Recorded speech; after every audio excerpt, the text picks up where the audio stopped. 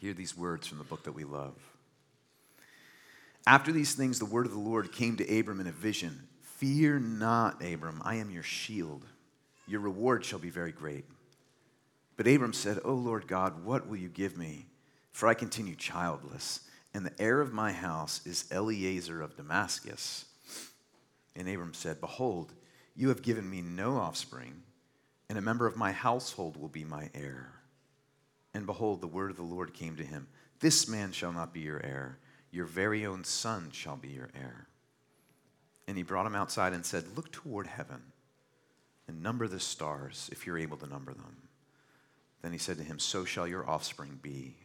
And he believed the Lord, and he counted it to him as righteousness. And he said to him, I am the Lord who brought you out from Ur of the Chaldeans, and to give you this land to possess. And he said, O Lord God, how am I to know that I shall possess it? And he said to him, Bring me a heifer 3 years old, a female goat 3 years old, a ram 3 years old, a turtle dove, and a young pigeon. And he brought him all these, cut them in half, and laid each half over against the other. But he did not cut the birds in half. And when the birds of prey came down on the carcasses, Abram drove them away. As the sun was going down, a deep sleep fell on Abram, and behold, dreadful and great darkness fell on him. Then the Lord said to Abram, Know for certain that your offspring will be sojourners in a land that is not theirs, and will be servants there, and they will be afflicted for 400 years. But I will bring judgment on the nation that they serve, and afterward they shall come out with great possessions. As for you, you shall go to your fathers in peace. You shall be buried in a good old age, and they shall come back here in the 4th generation, for the iniquity of the Amorites is not yet complete. When the sun had gone down and it was dark, behold, a smoking fire pot and a flaming torch passed between these pieces. On that day the Lord made a covenant with Abram, saying, To your offspring I give this land, from the river of Egypt to the great river, the river Euphrates, the land of the Kenites, the Kenizzites, the Cadmonites, the Hittites, the Perizzites, the Rephaim, the Amorites, the Canaanites, the Girgashites, and the Jebusites. This is the word of the Lord. Thanks, everybody, for joining us this morning. It's a weird passage. Let me start this way. When my son was 5 or 6 years old, this is like 2017, 2018, he was asking me all these questions about time, particularly about years. And he knew what year it was. It was like 2017, 2018 or something. And he said, Dad, what year was it before the year 1? And so I'm like, okay, how do I explain this to a kid that okay, so I'm like, okay, so you go down to the year 1 AD or CE, and then before year 1 there was another year 1, BC or BCE, and then it kind of went up from there. So it kind of went backwards, It would kind of go like 2019 backward to year 1, and then 1 up to thousands of years, whatever, on and on for eons. And he's like, so time went backward? And I'm like, oh, no, that's not it. How do I explain this to him? I'm like, okay, so say there's a day you're really looking forward to, like Christmas or your birthday or like the day vacation starts. When you're getting closer to it, you start almost like counting down, like 10 days away, 9 days away, 8 days away until it gets there. And then once it gets there, you look back on it and you say, okay, that was 1 year, 1 day since it happened, 2 days since it happened. I thought this was a pretty good way of explaining it. I thought it made sense to him. And I said, do you understand it? And he said, yes, but I really don't know if he still understood it. And if you relate to young kids, there's 1 million things like this. That it's like, this is a vast concept, time. You never think about it until you just try to explain it to somebody who's really, really not used to it. And in the scriptures, again and again, there's an incident where it's like God's like, how do I explain this to them? How does the infinite explain things to the finite? How does someone who has comprehension of heavens and earth explain something to these people who I love? But it's like, is there even a faculty that can comprehend it?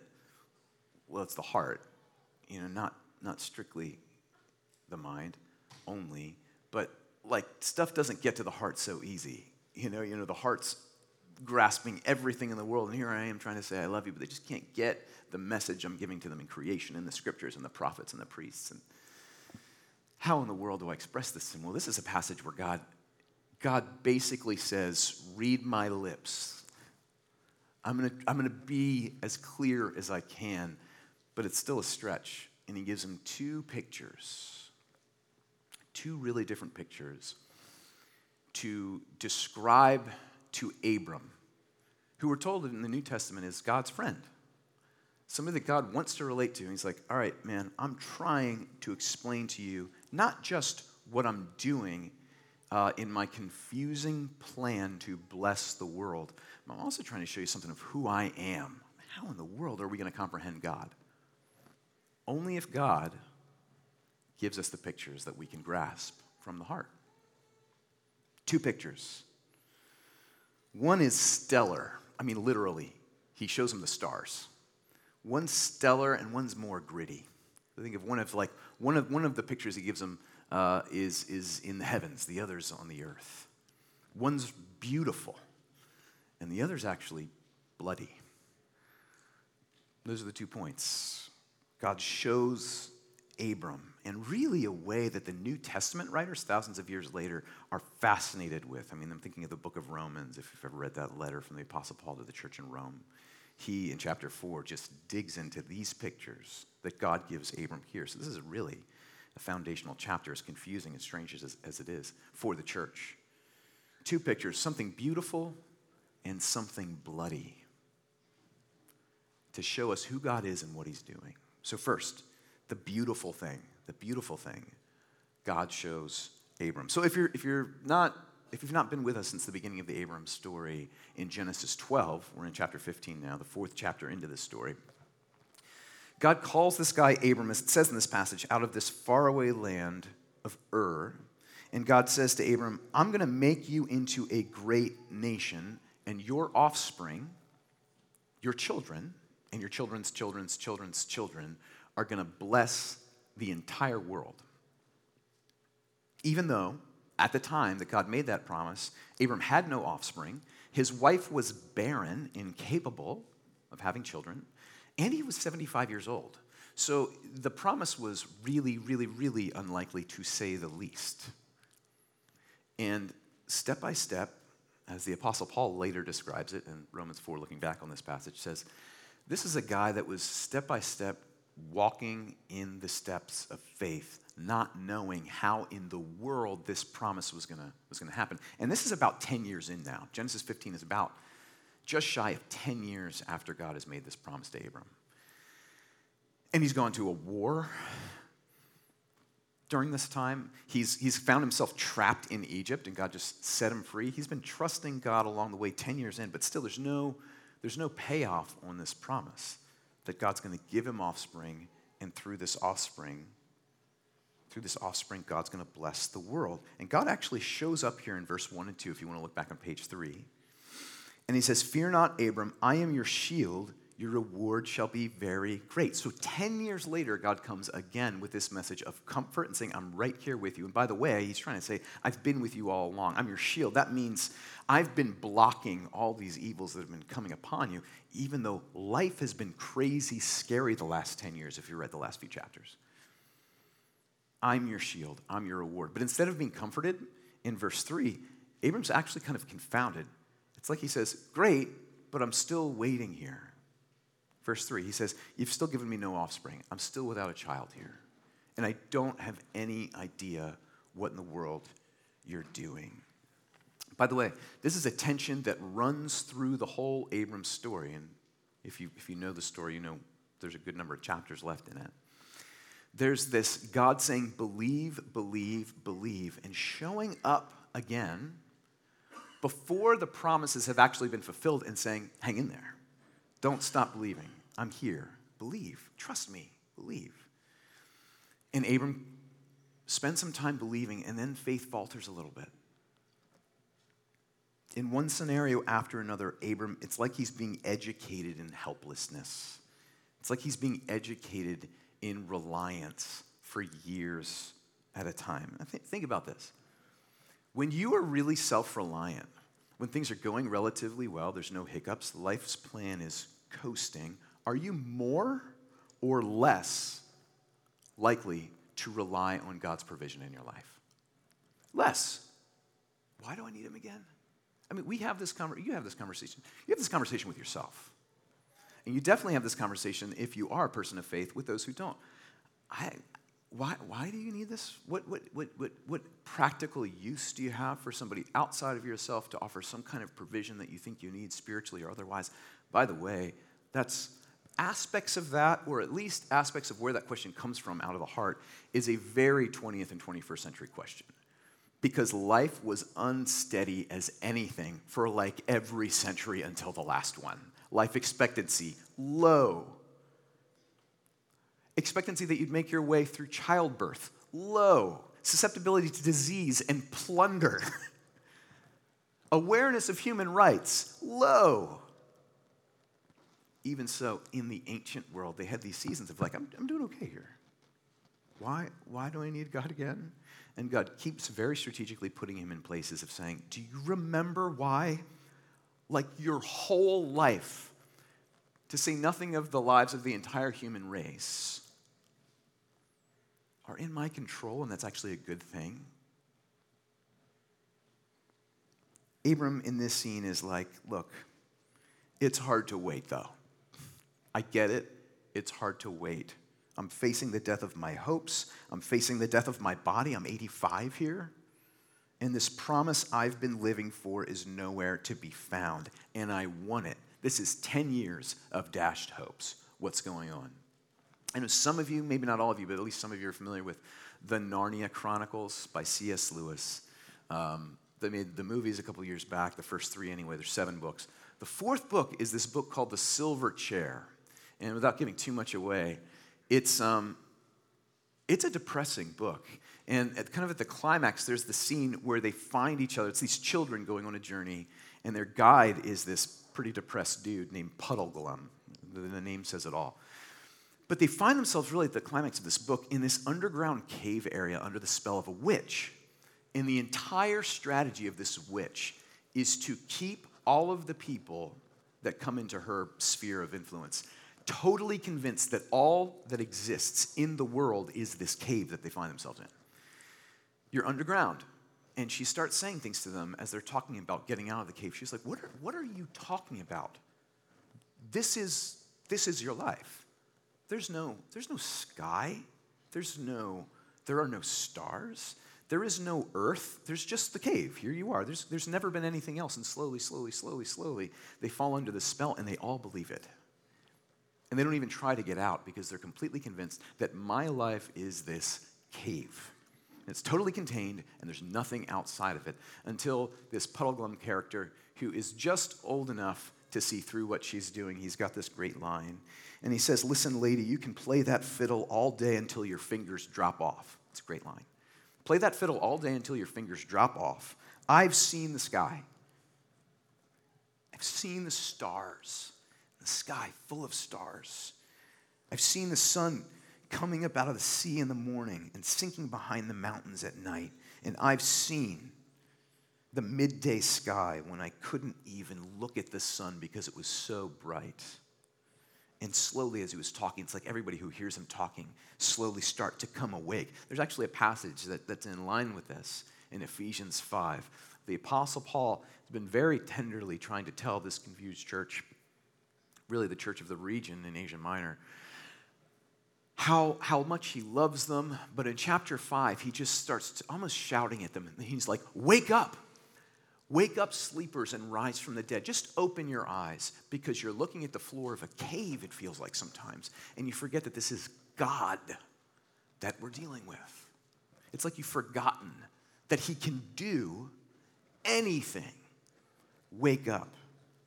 By the way, it's not just the church, it's also pastors who get in this place where they actually believe that the world is a cave.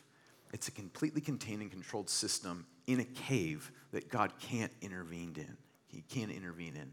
There's this beautiful passage in one of our oldest works of pastoral theology in church history. In the 6th century, Gregory the Great, he wrote a book called The Book of Pastoral Rule. And there's this section where he criticizes pastors called hunchback pastors. He says, here's why I call you all hunchback pastors. It's because you spend all of your time like bent over looking at all the most base things in human existence. Death, you're doing funerals. Sin, you're walking with people. Why are they stuck again? Budgets, oh my goodness, why don't we have any money to do anything anymore? Plagues, people don't have jobs, mental health, demonic attacks. And he's like, all of that is your work. Fine, don't ignore that it exists. But do you realize that your back is so hunched over, you can't offer anyone salvation? Because that's your world. God help us if our pastors become about managing problems, our own or yours. Yeah, it's part of the work. But he's trying to say, look up. This is Abraham's world right now. 10 years in, this sucks. And what does God do? Here's what he does. In verse 5, all he does is say, Abram, I want you to walk out of your tent with me. Stop looking at the floor of your tent. Walk outside. Let me just read verse 5. That's the context. Look how beautiful verse 5 is. And he brought him outside and said, look toward heaven and number the stars if you're able to number them. God is saying, how can I explain to this guy that there's a sky? Look up. Look up the way you did when we started off together. Look up the way that you did for the first few years of our journey together. And finish your journey looking up. Look up and count the stars. I mean, I know we look up and count the stars. We see like 7 because it's the city. You know, in the Middle East, I mean, my goodness, 4,000 years ago, you saw every one almost. I mean, every one the eye could possibly take in like by a telescope today that's not like one of these powerful telescopes. Like every one that in the country or in like Iowa somewhere that you can get from like a reasonably priced microscope today, you could see then, like with your naked eye. And there's no possible way you could go like that and even count half of the ones that were in your field of vision. Count them all. And he says, I'm the God of that. Now, tell me again what I can't do for you. I'm the God of that. Tell me again why my promises are impossible for you. That's the scene. Look to me, God says, for vast, powerful, and beautiful things. Not easy things. I'm not the God of the easy, but I am the God of the impossible, the beautiful, the saving, the vast. Look to me for vast, powerful, beautiful, saving things. Why does he say this? Because Abram is looking at the floor, and so are we. And because he's a father, like we prayed, like really, really a father, like he knows the stuff that has your eyes on the floor. Like he knows that you're losing your pastor. And he knows that your relationship is really stuck. And he knows way better than you, most altruistic, God bless you, reminding us to pray over the violence of the city. He knows every name. He hasn't forgotten one single one of the thousands of people who have lost their lives to gun violence in the last decade in this city. And he knows the ones who were shot yesterday. He knows all the stuff that's on the floor. He knows all of it. But the story is not the floor. The story is the stars. The story begins and ends with the one who made all things and makes big promises. Verse 6, it just says, Abram believed and God said, that's all I want from you. It says Abram believed and it was counted to him as righteousness. It's like if you can believe that, if you can believe that I'm the God of the stars and that actually makes a difference for your life today, like you're in my grip too, just like Alpha Centauri is in my grip, then we can walk together. Don't stop looking up. That's the first sign. It's something beautiful. The second sign, and a little bit more briefly here, is really weird. And this is the weird part of the chapter. It's something bloody. Here's the scene. After Abram says, okay, all right, Lord, I'm yours again. I believe you, as God always does, he reveals himself to faith.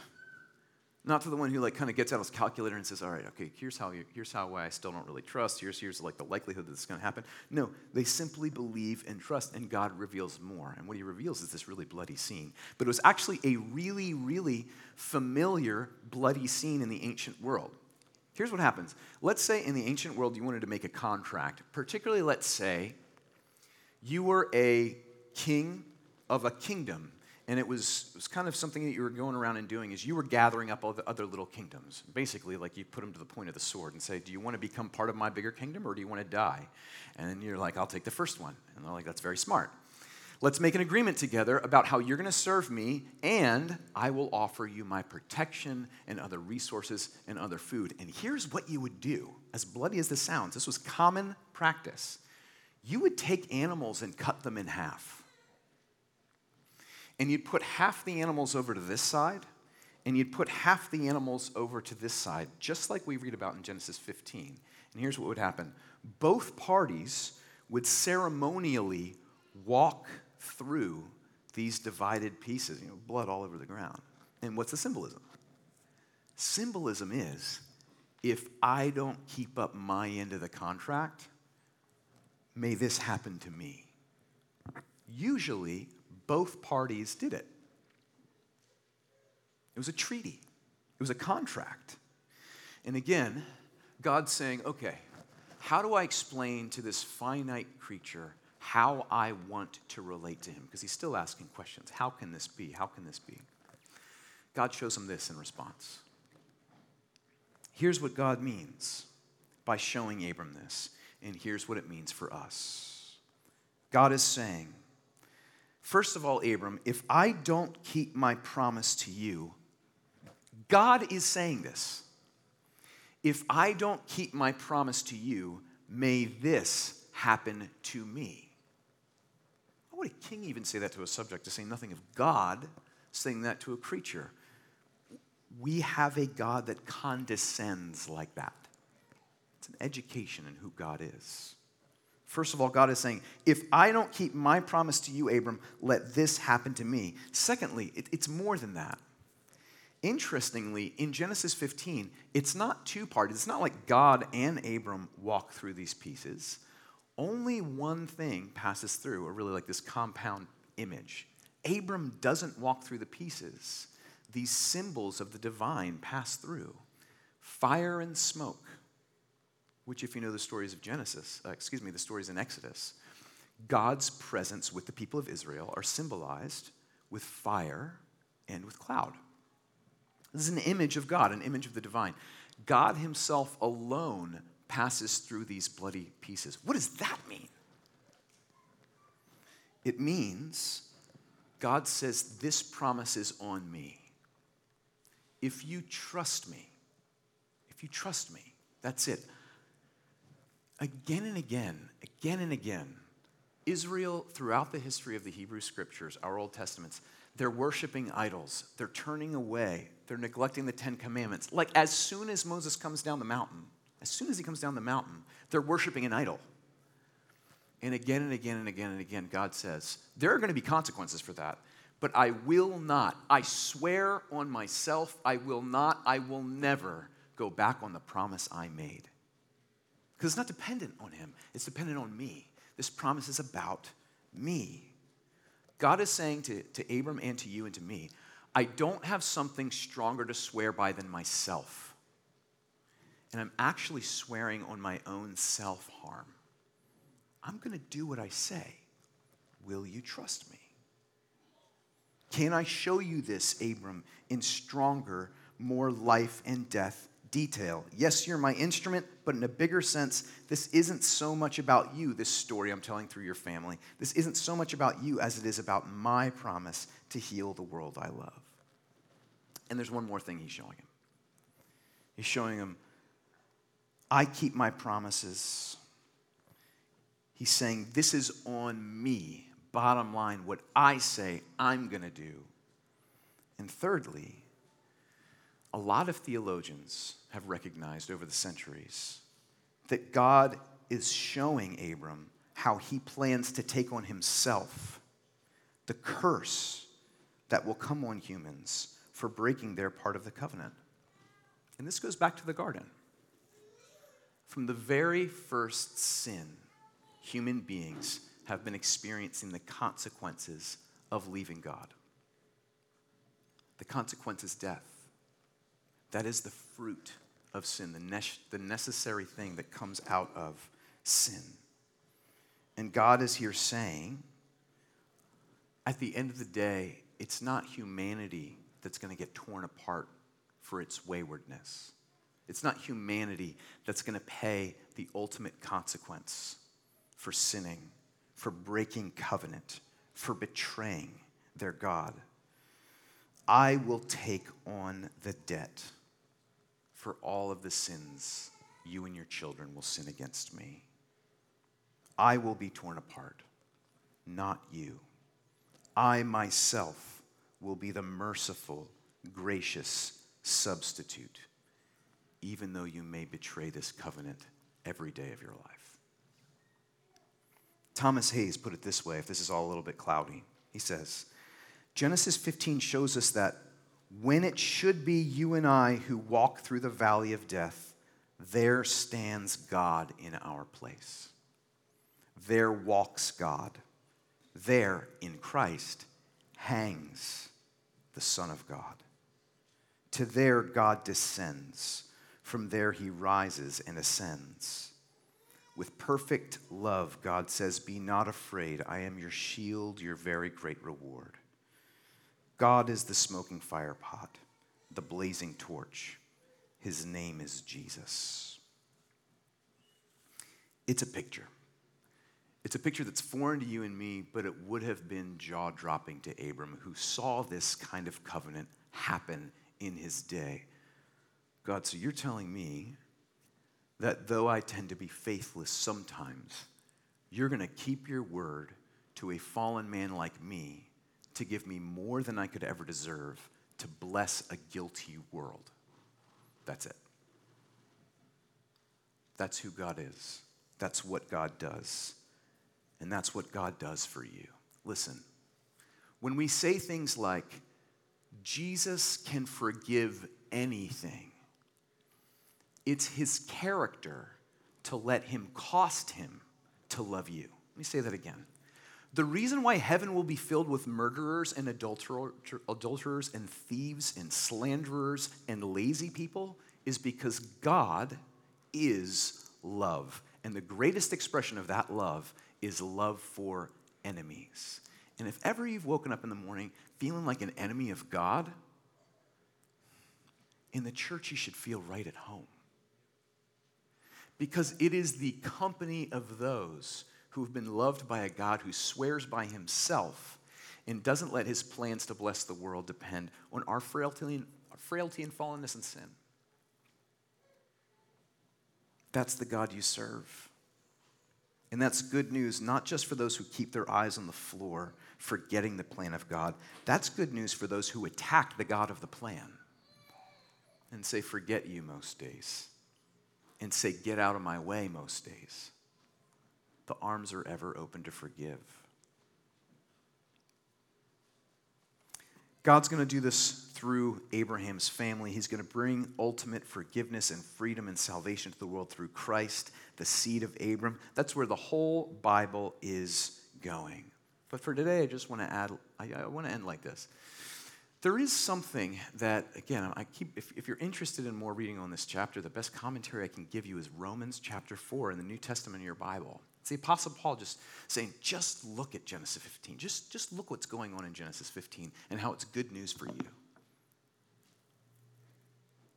What falls to Abram? It's actually a little tougher than it might seem. God says, Abram, just trust me. As I've been saying, I think more and more, because it's been at work in my own heart, is when God says, just believe, don't doubt me. He doesn't just mean check a box in your head where you say, in theory, I believe there's a God and that he loves me. I believe that there's a Savior and his name's Jesus. That's not the faith that's being talked about here. The Apostle Paul says in Romans 4, verse 12, the kind of faith talked about in Genesis 15 is walking in footsteps of faith. What does that mean? That means singing that last song that we sang, He Will Hold Me Fast, like it's true. That means walking today like there's more true than the floor. That means walking today like there's a God who created all things and cares about what you're going through now. That means walking today like there is a God who can pull you right through death by his power, wrought in the resurrection of Jesus from the dead, to bring you all the way home, not because you deserve it, but because he loves you. That's not a box you check. That's someone you entrust your life to. That's the faith of Abraham. Brothers and sisters, get your eyes off the floor. Never, ever, ever forget the stars. He can do anything. And he doesn't need your list of good deeds to welcome you into his presence. He also, though, isn't just looking for you to check a box. You're like, yeah, in theory, I believe that God's out there somewhere and Jesus is a thing, and sure, check my box as a Christian. I think I got baptized at some point. No. Give him your allegiance. I wonder sometimes if what we, most American Christians, think of as faith would be better described as allegiance. We pledge it to the flag. I mean, my kids still do. I was in their elementary school. What does that mean? It's like I'm still under it. I'm still under it. I said this on Good Friday when we did that combined service with Urban Worship Center about the last words of Jesus on the cross. The very last words of Jesus, he's quoting his second Psalms quote from the cross, Psalm 31, verse 5, where he says, into your hands I commit my spirit. That's a lot like what we sang, He Will Hold Me Fast, earlier today. That doesn't just mean like, I check the box, I think you're there. It means you hold my life. Jesus is saying, keep my life in the refuge that is your name, your presence, your power. You take everything from me. I give it to you. I entrust it all to you. The faith of Abraham is a life of taking shelter under the promises of God. And brothers and sisters, I just want to ask you as you come to this table, are you taking shelter with your whole life, not just your thoughts, but your body, your heart, your goals, your dreams, your finances, your sex life? Are you saying, I put myself in the refuge that is God? Do I commit it to him? Is it his or is it mine? Is it his or is it mine? Abram believed God. He said, okay, I see the stars. I also see the blood. I see what kind of God you are. I'm yours. I'm yours. Not one part of my experience do I want hanging out of the refuge that is you. You cover all of it, all of it. It's yours. That's Abraham believed God, and it was counted to him as righteousness. Not because he was a good boy. He said, I'm done for if it's me, but if it's you, take it all. Brothers and sisters, there's got to be one thing. That does not mean perfection. That does not mean you never tremble when you look at what you're actually facing in this world. It just means if he's there and he's God, you can give it all to him. Your future, your frustration, your hopes. In the name of the Father, and of the Son, and of the Holy Spirit. Amen.